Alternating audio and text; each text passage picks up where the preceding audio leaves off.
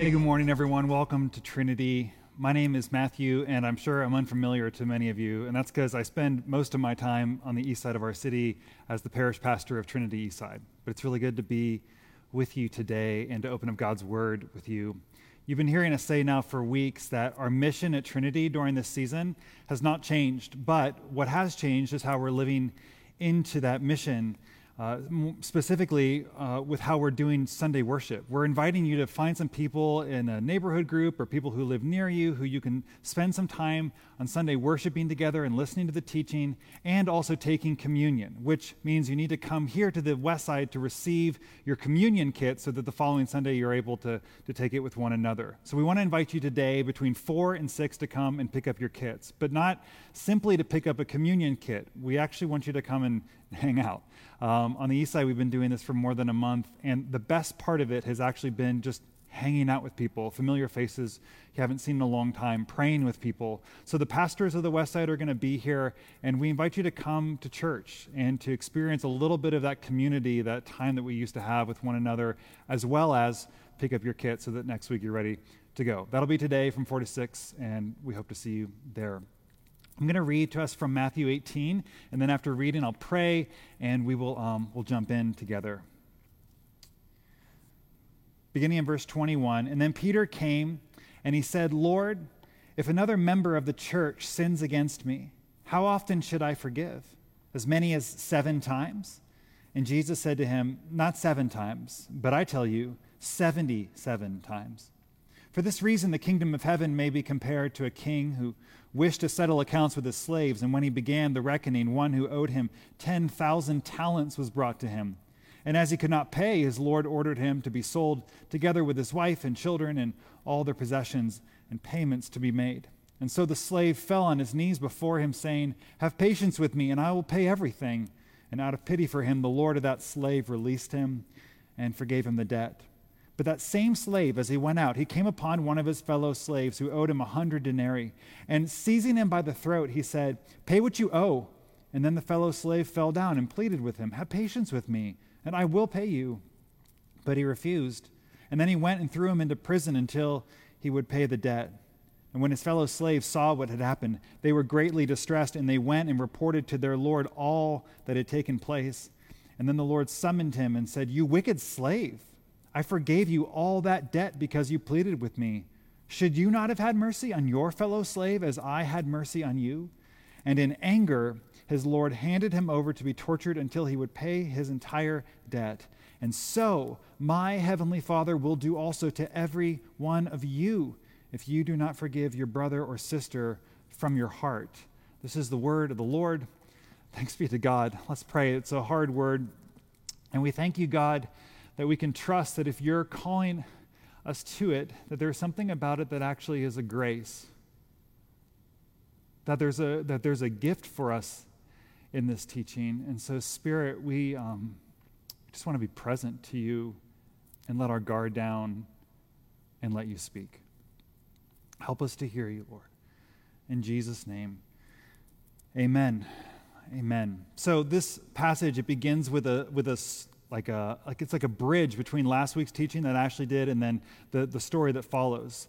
Peter goes to Jesus after Jesus has been talking about forgiveness for a while, and he essentially says, can you flesh out the parameters of this thing? How does this work exactly? 7 times, is that enough? And Jesus says, no, not 7, 77, which is not meant to be a precise number. It's actually Jesus referencing the year of Jubilee. Codified in the Mosaic Law was this idea that after 7 cycles of 7 years, all debts were forgiven, all slaves were released, all lands were returned to the original owners. And so Jesus essentially is saying to Peter, a Christian is somebody who lives in a perpetual Jubilee year, always releasing, always forgiving, always giving away. And then he says, for this reason, and he tells a story. The kingdom of heaven is like a king who begins to collect debts. And there's one slave in particular who has a tremendous debt, 10,000 talents, which is a number that means nothing to you and me probably. But a talent was 20 years of salary, 20 years of wages. And so this man has a 200,000 years worth of wages debt. Scholars have done the math, and we're looking at a number in the realm of $10 billion in today's money. It's like a comedic thing. Like Jesus almost says something so ridiculous no one could imagine. How do you get a $10 billion debt? I mean, did he blow up the king's palace? Did he gamble away the king's NFL franchise? How do you possibly accrue that much debt for yourself? And yet, amazingly, the king forgives it. He doesn't just say, okay, you have some more time. He says, I forgive it. Go in peace. Now, we are probably looking at each other at this point and saying, this is a feel-good story. This is one of those times where we see that God's mercy is extravagant, that there's no limit or end to it, that God continues to give, and he never says that that's been enough. And so we say, this is meant to remind us that God's mercy is deep and limitless and boundaryless, which of course it is. And yet the story takes a strange turn, because what happens next is this same slave goes out, and the first thing he does is shakes down a guy who owes him far, far less. 100 denarii is not nothing, but it's about 4 months' wages. But it's still, the comparison between the two figures is meant to be extreme and ridiculous. And so this man, he shakes this person down, he says, give me what I want. And yet this man who owes a relatively far smaller debt says, please, once again, have mercy on me. And the man says, no, puts him in debtor's prison and says, you're going to have to pay this whole thing off before you get out. And the last movement of our story is the king finds out about this. He is very angry that his extravagant mercy has not produced mercy in this other slave. And so he takes him and puts him away in prison. And here's the thing, to be tortured until he has paid off 200,000 years of wages. And Jesus gives the coda, and so my Father in heaven will do to every one of you who does not forgive your brother or sister from their heart. Are we awake? Are we listening to this? Are we aware of the, the power and the force and the gravity of what Jesus is saying in these words? Are you tempted, like I am, in a moment like this, to try to minimize the force of these words, to say, surely he can't be speaking literally. This must be hyperbolic. This must be Jesus saying something else entirely. Whenever we run up against a hard teaching of Jesus, I think it's always wise to ask the question that our bishop, I first heard Bishop Todd Hunter ask this years ago, which is simply this. When I come across a hard teaching of Jesus, I simply ask, do I think Jesus is smart? Is he intelligent? Does he know what reality is in a way that I don't? Can I trust that he's describing not just like some exaggerated emotional thing, but he's actually describing the mystery of what actually is? Do I believe Jesus is an intelligent person? Because if I do, well, then I will lean in. I'll say, okay, what do you have to say in this teaching to me? We're going to have 4 ideas that come out of this text, and I'll just go through them very quickly. The first is this. God gives mercy without limit. God gives mercy to us without limit, and that's a wonderful teaching. It means that it's not like if the slave had owed the king $12 billion, the king would have said, I'm sorry, I can't do $1 over $10 billion. I'm sorry, you've just reached your limit. That's your capacity. That's not how it works. Jesus gives the most ridiculous, elaborate figure because he wants you and me to know that you will never hit the bottom of what God is willing and eager to give to you and me. That's the context. That's the background of this whole story. God's limitless, boundaryless willingness to forgive everything, everyone, no matter how egregious, how grave. That's what God offers to you and me. The shocking thing for Jesus in this story, the thing in his mind that shocks him is not the generosity of the king, but it's what the servant does with the generosity.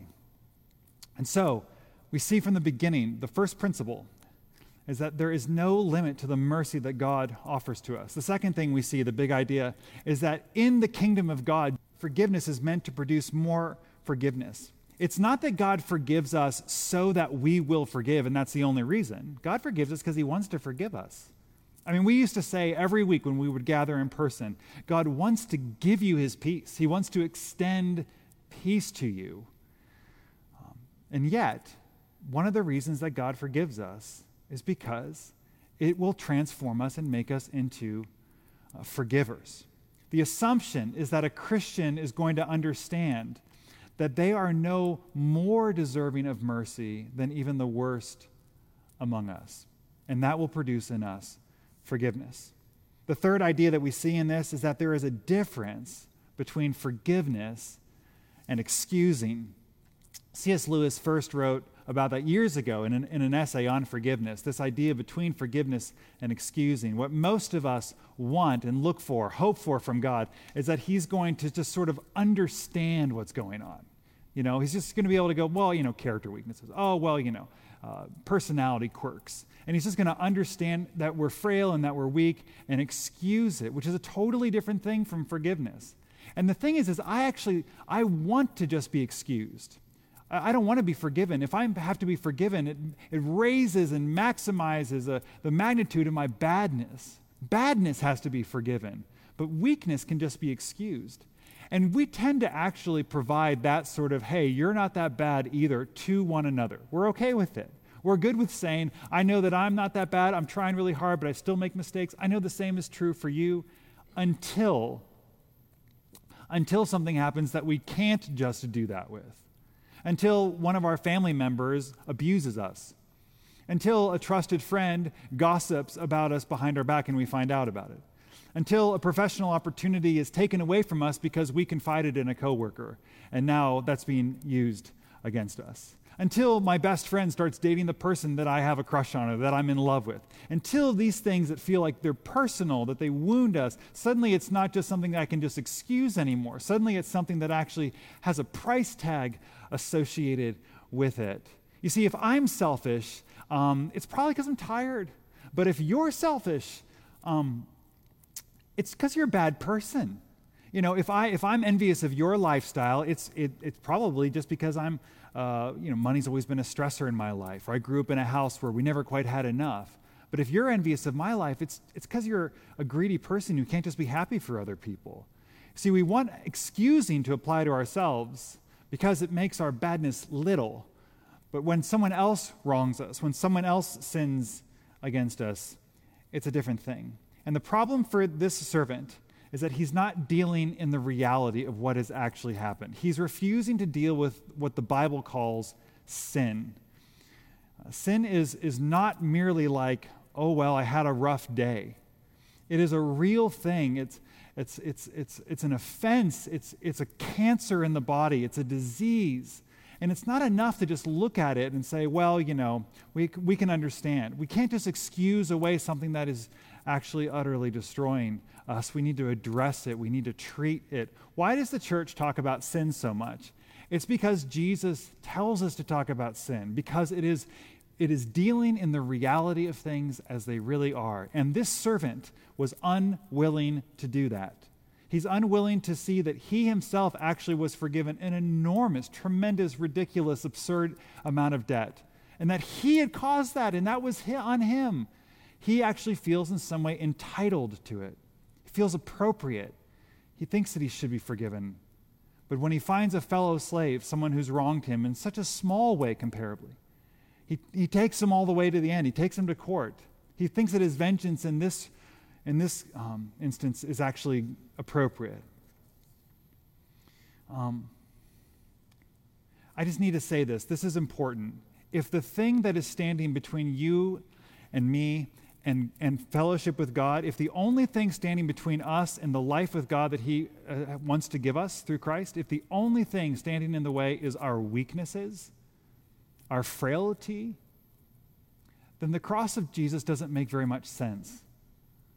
But rather, it says in 1 Peter 2 that Jesus Christ bore in his body our sins on the tree.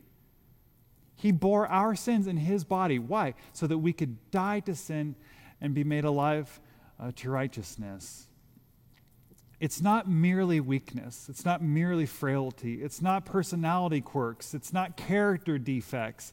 That's not enough. It doesn't explain it all the way. Jesus was on a cross because of sin in my life. And until the church is willing to look at it and say it honestly, we will never know how to receive what God has done for us, and we'll never know what to do with one another. We'll never have a ground to stand on, really, to be outraged. We'll never understand what is needed for healing and reconciliation, what actually has to be dealt with. We come to the final idea of this text, which is simply this: you and I are called to be abundantly, endlessly forgiving to one another. Paul says it this way in Ephesians 4, be kind, tender-hearted to one another, forgiving even as God in Christ has forgiven you. And how has God forgiven you in Christ? Through suffering. That's how. How did God forgive you and me through Christ? Through suffering, which tells us something about what forgiveness costs. And forgiveness is not an easy thing. It's not a pain-free thing. It is actually something where I choose to take the suffering into myself rather than to exact it from you. Therefore, forgiveness is never going to feel like something you want to do. You know, sometimes we have something that we've been holding on to for years and we say, well, I just don't feel ready to forgive this person. You're never going to feel ready to forgive this person. We tend to make an idol out of our feelings in the realm of forgiveness. It's not about whether or not we feel it. Forgiveness has to be willed first before we feel it. Tim Keller says it this way in an essay on forgiveness. He says, in all cases, when wrong is done, there is a debt, and there is no way to deal with it without suffering. Either you make the perpetrator suffer for it, or you forgive and suffer for it yourself. Forgiveness is when I choose to take the payment of what I could require from you, and I choose to pay for it myself. And therefore, forgiveness is a road of suffering. It's a road of not getting the pound of flesh that you feel like you owe. But it is a lie to believe that unforgiveness is a way of pain-free living. It's not. In fact, it is not a coincidence, not a surprise, that the man who refuses to forgive the other servant is thrown into a place where he is tortured. Forgiveness is a form of suffering, for sure, but unforgiveness is a form of torture, of self-torture. It is a way in which we actually bring tremendous pain on ourselves. We have this imagined idea that if I refuse to forgive you, I hold some sort of power over you. I can imprison you in a debtor's prison in my own heart where I demand for you to make up for what you have done. But I'm actually the one behind the bars. I'm actually the one who is imprisoning myself. The pain does not go away in forgiveness. It does over time. It can minimize. But I think one of the reasons Jesus says forgive 77 times is not because you're going to forgive a person for 77 different things. It's because you might have to forgive the same person 77 times for the same thing. It's something you have to do again and again, and to choose the person again and again. And Jesus says, this is what disciples do. They live in a perpetual year of jubilee. This is what they offer to others. That just as God in Christ forgave us through suffering, so we are willing to take into ourselves that cost so that we can set people free.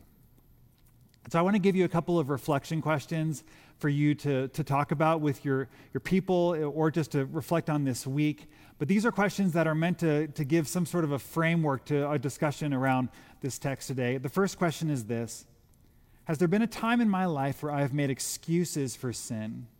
And how did that hurt others in my life? Has there been a time in my life where I've made excuses for sin, and has that hurt others in my life? And then secondly, am I currently holding someone in a prison for things that they've done to me who I need to decide to release? What would a tangible step in that direction be this week? Is there someone in your life, someone in your story that you have kept in prison because you think it gives you some power, that it's time to choose to open up the gates? It's time to let the person out. So we're going to pray the Lord's Prayer in a minute. And this is, if you're taking communion with us, this is when I encourage you, go and get your elements so that we can do this after we pray. I also just want to remind you that if this is your home church, one of the things that we're called to do as Christians is to give to the church. It's a way of supporting the mission. It's a way of being a part of the community.